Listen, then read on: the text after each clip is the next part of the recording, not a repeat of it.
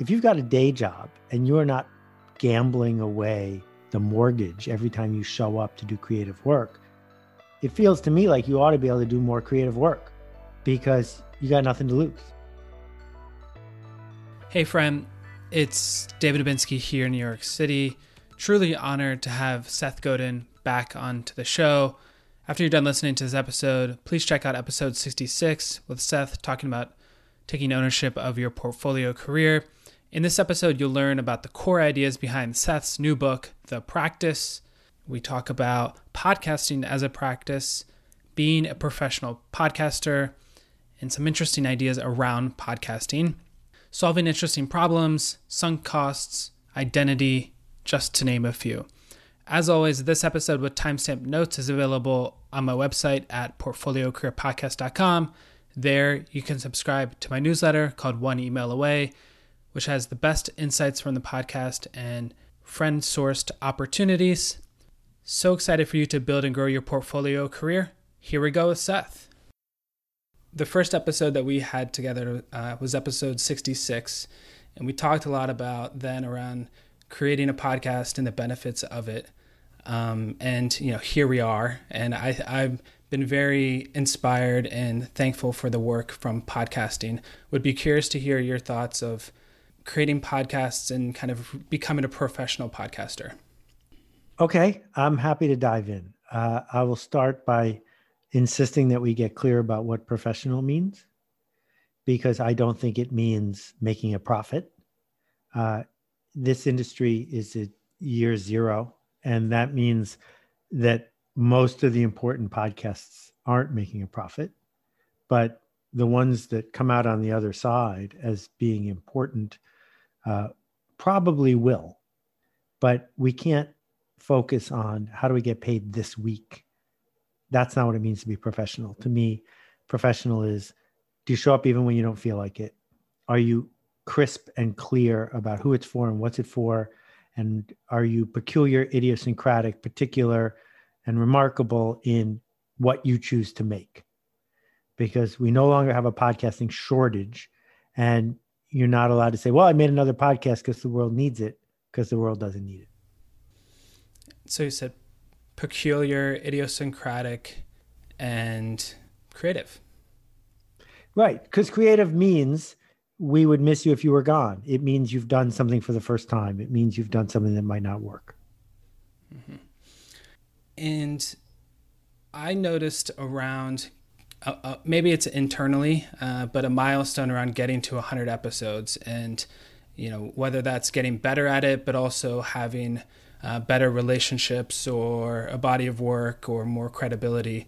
Are you able to speak to, and obviously you've been on a lot of podcasts, have you able to speak to other milestones that people could look towards, or other things that people could focus on as podcasters or professional podcasters? Okay, so here's what I think happens after episode 25, is you have the chance to say, I am now a podcaster. What will I have to change to become a creative podcaster?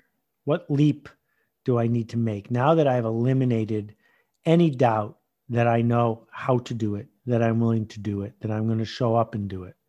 What would the leap look like? So I would argue, for example, that the first 5, 10, whatever Miles Davis albums were fine jazz albums. And then one day he made Kind of Blue, right? I would argue that if you listen to Joni Mitchell's demo records, there's a huge leap between them and Ladies of the Canyon. Ladies of the Canyon is not just a better edited version of her House of the Rising Sun demo. It is a whole different thing that we're talking about how many years later? 30, 50 years later. What would it mean for you to make a podcast, not just because you have another one to do this week, but that we're going to talk about in 50 years or in 5 years?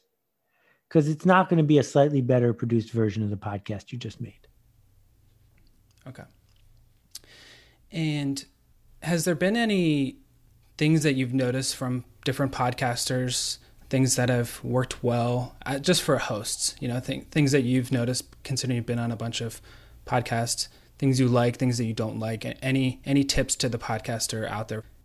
Well, I mean, one thing that's available and really hard to do is to do more research and put more care into it than anybody else. And I like being on podcasts like that, but it doesn't happen very often, because the whole idea that you can outwork 10,000 other podcasters in your category, that's pretty crazy. And then the other one is to have such a particular point of view that pulling off that podcast gets easier and easier as you go, because it is a particular point of view, right? So if we think about Galifianakis's Between Two Ferns, once he did the hard work of figuring out what that TV show was like, making each episode of the TV show was easier than being the best informed, best practiced host, right? Or if we think about what Dick Cavett did, Dick Cavett, and people are still watching his interviews 50 years later, probably worked just as hard as Jack Parr, but because he reserved the position in the marketplace of I'm smarter than any other talk show host, he could have a different conversation with a different kind of guest. And that lasts. But again, you stake something out. It's not just good guests make good shows, bad guests make bad shows, because then you're nothing but a receptacle for the guest. Okay. So podcasting and being a podcaster has been an identity for me. Mm-hmm. And in the book, The Practice, you have a quote, and I want to make sure I get it right. It's identity fuels action. Action creates habits, and habits are part of a practice. And a practice is the single best way to get to where you seek to go. Can you talk a little bit about the role of habits and identity for creatives? Well, I mean, there's no argument that runners go running. If you want to be a runner, that is the only requirement. And too many people who want to be creatives think that what creatives do is get it right. That's not what creatives do. Creatives do creative work. They go running. And sometimes they're right and sometimes they're wrong. Mm-hmm. And in the book, there is a clear distinction around, you can still work another job and still choose to do additional work, choose to ship creative work, choose to lead, choose to raise your hand. Can you maybe speak to that a little bit more, as to that, say somebody's working at a 9 to 5, but they can still ship creative work? In fact, it makes it more likely that you're going to ship creative work. Because, someone said to me the other day in an interview, well, it's easy for you to fail because you have all this momentum, but what about the person who's just starting out? And I said, well, when I fail, 1 million people notice, and the person who's just starting out got seen by 8. So I think you could easily flip it on its head. And if you've got a day job and you're not gambling away the mortgage every time you show up to do creative work, it feels to me like you ought to be able to do more creative work, because you got nothing to lose. And quitting your day job prematurely, sometimes it works out, but a lot of time it leads to heartbreak, because you get more conservative, not less, because you feel like there's so much on the table. And I know that the stuff that I was able to do on the side, even when I was working for myself, when I'm moonlighting doing the other thing that isn't my traditional day job, it's way easier to be the person I want to be, because I don't have so much overhead. Mm-hmm. And the book, and for what I've seen is through podcasting, it's doing the work is the outcome. Right. Being clear as to input versus outcomes. Yep. And especially in our culture today, that is focused on likes and shares and things like that that don't really matter. So can you maybe speak to a little bit more about through what you've noticed and why you think people should think more about doing the work is the work, and that's the benefit? So my podcast started with exactly as many listeners as your podcast, as anybody else's podcast, which is 5, right? That if you say my podcast is only successful if it has a lot of listeners, then the first episode by every measure is unsuccessful. Well, that's crazy. It makes more sense to say this episode expresses the DNA of this podcast. It labels me as a podcaster. It is establishing where in the genre I want to be. My next episode will rhyme with this episode and with pride. And I will keep doing this work for as long as I can, building a body of work without excuses, where I don't say, oh, well, I was pandering, that's why it's like this. And instead being able to say, I wasn't pandering, and I still got some listeners. Because it turns out the best way to get listeners and then revenue is to do things that aren't designed to get you listeners. It's funny how it works out like that. And have you, and also in the book, you mentioned 2 things that you've seen from traits from successful creators and creatives have been having a practice and solving interesting problems. Can you maybe speak to that a little bit more about those 2 points? Okay, so having a practice, which is what the book is about streaks. It's about having something to rely on even when the outside world doesn't cooperate. And that idea sustains us as we go forward, because it's not going to work when we do it at first. And that's because we're trying to solve an interesting problem. It is not an interesting problem to do an interview show as a podcast. We know the answer to that question. Listen to Marc Maron's interview with anybody you want. You can hear an answer to that question. On the other hand, when we listen to Mystery Show episode 3, or when we listen to Everything is Alive, we're finding new, really interesting answers to questions that other people weren't asking. And those 2 podcasts remain years later as singular and peculiar and idiosyncratic and professional. And the people who made them have the ability to make another one because they went out on a limb. And so that is what I'm talking about. So if you want to solve an interesting problem and still want to do an interview show, you can, but you don't do it by trying to interview somebody who's interviewing a lot. You do it by giving a different person a voice. So you do it by having a different format that's worth seeking out. And when we get deep into why listen to this, when there's so many other things to listen to, then you're onto something. Okay. And the solving interesting problems, can you talk about that a little bit more in the context of jobs and projects and building out our portfolio career? Like what is writing a book an interesting problem? So I was just reading in the New Yorker about a company that is using technology plus very inexpensive offshore labor to build an army of virtual assistants for people.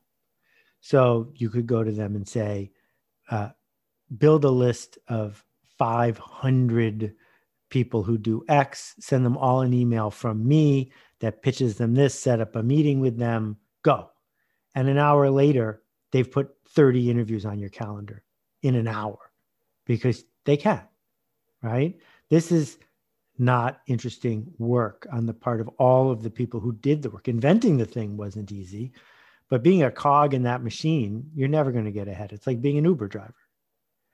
And so doing interesting work, solving interesting problems means showing up to do work where you don't have deniability, where you don't have a guarantee, where you can't follow a manual, but where you're seeking to create innovation.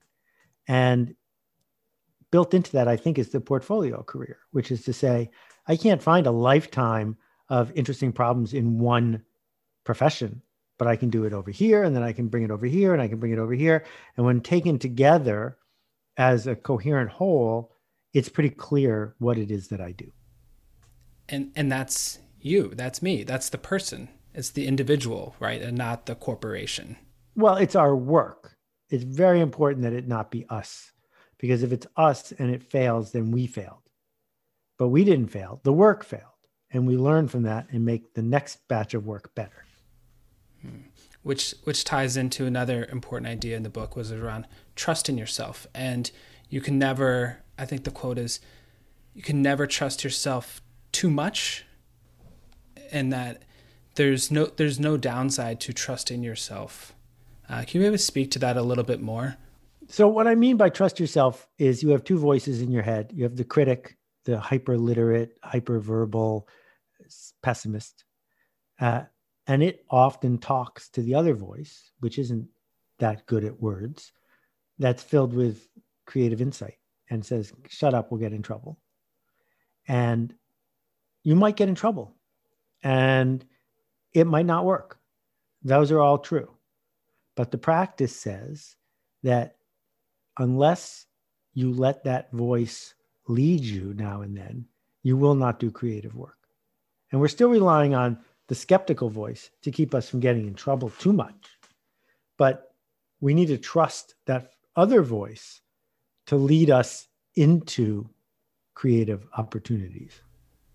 And how do you think about blind spots related to this? Because sometimes I've been stuck in the past, and then a nudge from a friend or an email from somebody that says sign up for this podcasting workshop, and here we are. But how do you kind of tie together trusting yourself and blind spots? Well, I mean, I have them all the time. They've been really expensive. I've missed opportunities. I think we have to accept that we do have blind spots and not be too hard on ourselves. But when we see an open lane, I think we have to take it. And that would then also tie it with kind of sunk costs as well. Is that because sometimes, especially as when, like, let's just say for an example, a podcast, like if you're creating work and you're building up this, how do you think about sunk costs as it relates to creative work? Like when should people look to find a different practice or find a different creative outlet? Right. So the 110 podcasts you've made so far are a gift from old David to new David. That you might say, well, this took years and it was really hard. I have to keep doing it. But you could also say, thanks for the gift. I don't want it. I don't want to go forward carrying the burden of this gift you just gave me. I didn't ask for this gift. Future David is now focused on virtual reality because all the elements of that are lined up in the work I want to do. But thank you. Because the fact is, you also worked really hard to get good at ballet when you were 7, but you're not doing ballet anymore. And maybe you went to law school, which was expensive and time consuming, but you don't have to be a lawyer forever if it's not fueling you. And so we can use sunk costs as a place to hide, but we can also use sunk costs as a way to keep ourselves going, because our instinct is to not ignore sunk costs, even though often we should. So on a day when I don't feel like blogging, I blog anyway, because who wants to break a streak of 7,500 just because you're in a bad mood? And so the sunk cost motivates me. But as soon as it stops motivating me, then I will refuse the gift from my former self and stop. It's a gift. It's a gift if you want it. Okay. And to creatives that are out there that are building work, let's say they're writing or they're blogging or podcasting, paintings, etc. What have you seen work for them to be able to elevate their work to the next level? I think there's a quote in the book that said, every successful creative takes steps along the way or leaps along the way to get to the next level while embracing the tension that comes along with it. Yeah. So if you like the level you're on, you can stay there. You can play covers of your hits. You can find the people who trust you to do the thing you said you were going to do and do it again. And I will not cast shade on any of those people, but I will say they're not making art anymore. That if Jeff Koons makes another balloon animal sculpture, he's an imitation of Jeff Koons, accepting the gift from his former self of a reputation. He knows he can make $1 million making a sculpture. He will. But that work is not the scary artistic work of this might not work. And so you have to walk away from that promise that you're making to the audience and saying, now I'm making a new thing. It's a different thing. It's a scary thing. And it might not work, but I'm solving a different, interesting problem, because the old problem isn't interesting anymore because you already solved it. And have you thought, or how do you think about kind of taking existing work or existing ideas and turning them into other projects? Like The Practice, the book, I think kind of came out of the Creatives Workshop. Yeah. I do that all the time. I think most creatives I know do that. The musician who's on stage and ad libs something in a concert, that's the seed for the next record album. If we're not doing that, starting completely from scratch is a little too challenging. And have you thought about that with the Akimbo podcast? Just for the podcasters that are out there that... Yeah, I have thought about it, but I love playing with media. And if something doesn't fit the medium, I don't do it. So in the middle of the Creatives Workshop, I felt a book that fit the constraints of a book. But there's currently nothing about the weird edges of the Akimbo podcast that fit any other medium that I am familiar with. And so there's no good place to put it. If I felt like I could explore a new medium, I would be eager to explore it. Whether or not I shipped it is different. But there isn't an Akimbo magazine around the corner. Stay tuned. And another takeaway from the book and just kind of podcasting as well that I've heard you speak about is how your Conversations on the Moment podcast kind of helped spur some ideas. Maybe talk to us a little bit more about that. I think that's fascinating. Sometimes as a podcast host, I'm like, well, does this person really want to talk to me? Am I just stealing 30 minutes of their time? But I thought it was really fascinating to hear you talk about how having those Conversations on the Moment podcast was really helpful to you. So a key part, and I encourage everyone here to listen to The Moment, is that Brian has a point of view. And while he does not argue with people very much, it gets close to being an argument. And some people respond really well to that because it's provocative. And I don't know why you'd want to do a podcast where you didn't have a point of view. That's part of the point. If someone just has something to say, they should start their own podcast. But if they're going to be a guest on your podcast, it's about the collisions they're going to have with your point of view that helps the listener discover something new. So it's those collisions that spurred some ideas. Yeah, exactly. Okay. Anything else that as people are building their portfolio careers, as they're using podcasting as a platform? Well, I think if we're talking about platform, the last tactical idea I'll share is podcast in this moment of time is a status-filled ticket to engage with people you might not necessarily be able to engage with. If you can be hyper-specific about an industry or an area of endeavor and become known for knowing that thing, you're not going to have any trouble making it a living. So don't seek to be more general or more popular. Seek to be more specific. Because if you are the organizer and ringleader of the specific, if you think about Shane Parrish and how Shane has had this huge impact on a very specific group of people, that's proof that you don't need famous guests. You just need guests that resonate with your audience. Amazing. Well, Seth, thank you so much for coming on. Thank you for everything you do, sir. It's a pleasure. Hey, friend. Thanks again for tuning in to this episode with Seth Godin. Special thanks again to Seth for coming back onto the show and for the podcasting workshop. Would love to hear your thoughts on this episode. What did you learn? What are you still thinking about? How does the practice show up in your work? How could it show up?